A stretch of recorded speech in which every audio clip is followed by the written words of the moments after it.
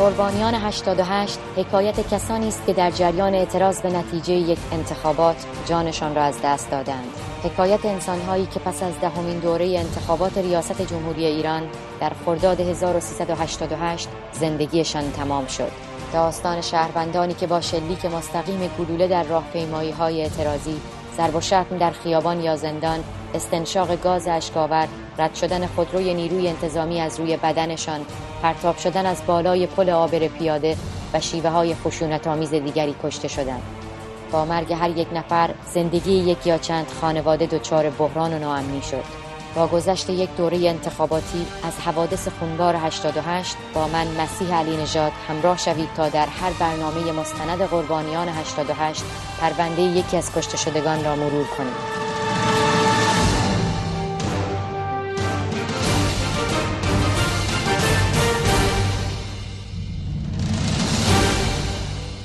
صدای همهمه تمام سالن آموزشگاه را فرا گرفته و جمعیت از راه پله‌ها به سرعت به سمت کلاس‌هایشان می‌روند. اینجا آموزشگاه زبان است و محمدعلی راسخ مدیر این آموزشگاه. در گوشه‌ای از اتاق مدیران و معلم‌ها دو همکار روبروی هم نشستند و از زمین و زمان حرف می‌زنند. آنها سال 1381 در مؤسسه شکوه رسالت با همدیگر آشنا شدند و حالا در سال 88 رابطه‌شان از همکار بودن فراتر رفته و بعد از این همه سال دیگر دو دوست قدیمی به حساب می‌آیند. زمستان در راه است و حال و هوای کشور همچنان تحت تأثیر اعتراضات مردم به نتایج انتخابات دهمین دوره ریاست جمهوری ایران. معمولاً اینجا و در این اتاق خیلی حرف‌های سیاسی زده نمی‌شود، اما پچ‌پچ‌ها در مورد روز عاشورا زیاد است. آنها می‌دانند مردمی که به نتایج انتخابات سال 88 معترض بودند، بعد از چندین راهپیمایی و کشته شدن شماری از معترضان باز هم تصمیم گرفتند که بعد از 8 ماه از فرصت عاشورا استفاده کنند و دوباره به خیابان بیایند. دیگر صدای همهمه‌ای از راهروهای آموزشگاه به گوش نمی‌رسد. محمدعلی راسخ با همکارش خداحافظی کرده و به او میگوید که حالا با هم بیشتر حرف خواهند زد. نور قرمز چراغ خواب خاموش می شود و دو کودک خردسال خانه حالا آرام به خواب رفتند. محمدعلی راسخ صدای تلویزیون را کمتر می کند و رو به همسرش می گوید فردا می روم هیئت محل برای عزاداری روز عاشورا. همسرش هم مانند خود او فرهنگی و معلم است. تلویزیون دارد هیئت‌های عزاداری را نشان می دهد. محمدعلی راسخ گوشی تلفنش را بر می دارد و آرام شروع می کند به صحبت کردن با دوست و همکارش. صبح که از راه می رسد او با اهالی خانه‌اش خداحافظی می کند، اما به هیئت نمی رود. او به خیابان می رود و در میان شلوغی مردمی که به اعتراض ایستاده‌اند گم می شود.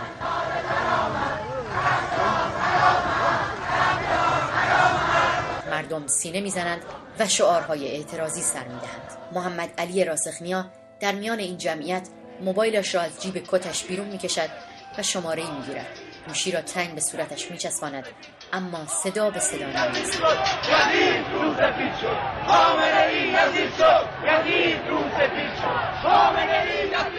مردمی که از کشته و زندانی شدن معترضان در طول 8 ماه اعتراض به نتیجه انتخابات خشمگین هستند، شعارهای تندی علیه حاکمیت سر می‌دهند. میدان فردوسی در تسخیر مأموران ضد شورش است. نرسیده به تقاطع حافظ انقلاب ماشین‌ها پارک کردند و همه سوارها پیاده به سمت پل کالج می روند. از خیابان حافظ و پل حافظ جمعیت می جوشد و راه می گیرد به طرف 4 راه ولیعصر. زیر پل کالج مردم خیابان را بستند و با کیسه های قرمز شن که شهرداری برای روزهای برفی کنار خیابان ذخیره کرده، انتهای پل کالج سنگر گرفتند. با این کار راه موتوری های ضد شورش که از میدان فردوسی می آیند بسته می شود. انتهای پل حافظ را هم بستند، اما فرار جمعیت از خیابان انقلاب هنوز ادامه دارد. محمدعلی راسخ نیز همراه جمعیت رانده می شود توی سربالایی خیابان حافظ. عده‌ای روی پل کالج هستند و به طرف موتوری های ضد شورش سنگ پرتاب می کنند. موتوری ها اول پل می ایستند، اما بسیجی‌ها پیاده حمله می کنند و با چند نفر از سبزهایی که سمج هستند و سنگ پرتاب می کنند تن به تن درگیر می شوند. تک تیراندازها به سمت مردم شلیک می کنند. صدای ناله زخمی ها و تیرخورده ها با صدای فریاد جمعیتی که به کمکشان رفته در هم می پیچند. آن کسی که تیر به سرش اصابت کرده و حالا نقش زمین شده است محمدعلی راسخ است.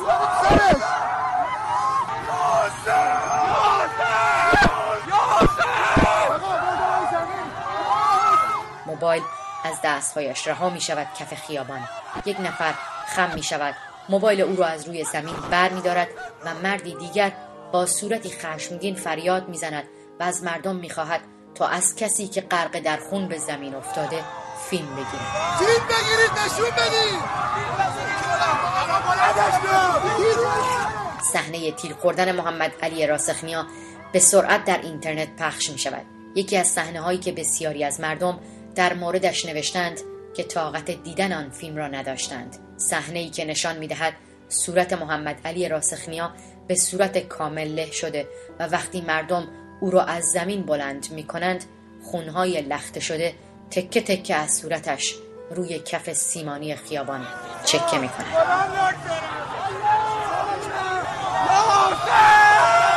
مردمی که دور محمدعلی راسخ حلقه زدند با دیدن چهره در هم شکسته و خونین او بیقرار هستند، بیتابی میکنند.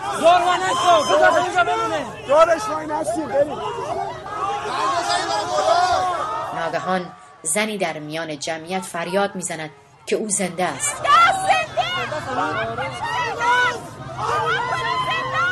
مردم محمدعلی راسخ را به بیمارستان میرسانند، اما او نرسیده به بیمارستان در همان خیابان زیر پل کالج تمام میکند. خبر کشته شدن محمدعلی راسخ توسط همکار و دوست قدیمیش در وبلاگی منتشر می شود. همکارش در وبلاگی که به نام محمدعلی راسخ راه اندازی شده می نویسد: او یک روز قبل از رفتنش از این دنیای سیاه و خاکی با من تماس گرفت و حرف زد. او بود که دوباره همان روز 3 بار دیگر با من تماس گرفت، اما من ندای رفتنش را نشنیدم.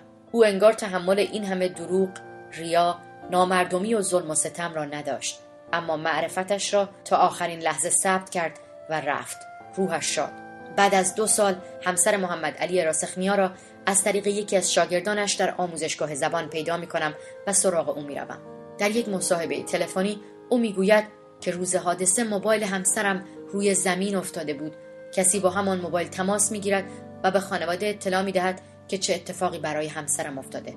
او اگرچه طاقت دیدن فیلمی که مردم از لحظه جان باختن همسرش گرفتن را نداشت، اما تیر خوردن به صورت محمدعلی راسخ را تایید می‌کند. تو فیلم که من اصلا نمیرم، اصلا توان اینکه این چیزا رو ببینم و ندارم. موقع تدفینشون دیدم. اصلا دوست ندارم یادآوری بشه، خیلی اذیتم میکنه. خانم دبیری همسر محمدعلی راسخ در گفتگویی که همان روزها با او انجام دادم میگوید او را خیلی مظلومانه جلوی چشم بچه‌های کوچکم در تاریکی دفن میکنند. خیلی زجرآور بود. تو به زهرا موقع تدفینشون ناجور، اصلا خیلی همش چهره درد کشیدهشون جلو چشممونه، دردمون بیشتر میکنه. تلویزیون مرتب در مورد راهپیمایی روز عاشورا گزارش و خبر پخش میکند و معترضان به نتایج انتخابات را اراذل و اوباش و یا کسانی که علیه مقدسات راهپیمایی کرده اند معرفی میکند. همسر محمدعلی راسخ بعد از 2 سال میگوید به خاطر 2 فرزند خردسالش و برای اینکه معیشت و زندگیشان دچار مشکلات بیشتری نشود ناگزیر به سکوت شده بود. او در این سکوت خبری اما آنچنان که خودش میگوید پیگیر قضایی پرونده همسرش بود. پیگیری‌ها که باید میشده شده. از موقعی که پرونده تشکیل شد الحمدلله پیگیری شد دیگه. برامونم دیه بریدن. عباس جعفری دولت‌آبادی بعد از حوادث 6 دی ماه 88 در جمع خبرنگاران گفته بود 7 نفر در روز عاشورا کشته شدند. یک مورد اعلام شده با گلوله بوده که نیروی انتظامی رسما اعلام کرده هیچ گلوله‌ای شلیک نکرده است و بقیه هم بر اثر برخورد جسم سخت و آسیب‌های مشابه کشته شدند. 2 مورد هم بر اثر گلوله‌های ساچمه‌ای بوده که اساساً در اختیار نیروی انتظامی نیست. همسر محمدعلی راسخ میگوید مسئولان دستگاه قضایی به ما گفتند که منافقین همسرم را کشتند. او میگوید دنیای سیاست دنیای بیرحمی است. شوهرم واقعاً به شکل مظلومانه‌ای کشته شد و به شکل مظلومانه‌ای به خاک سپرده شد. سرنوشت 2 فرزند ما هم به باد سپرده شد. من و همسرم عضو هیچ حزب و گروهی نبودیم، ولی این بی‌تفاوتی که از سوی همه مسئولان و حتی از سوی سبزها دیدم واقعاً آزارمان داد.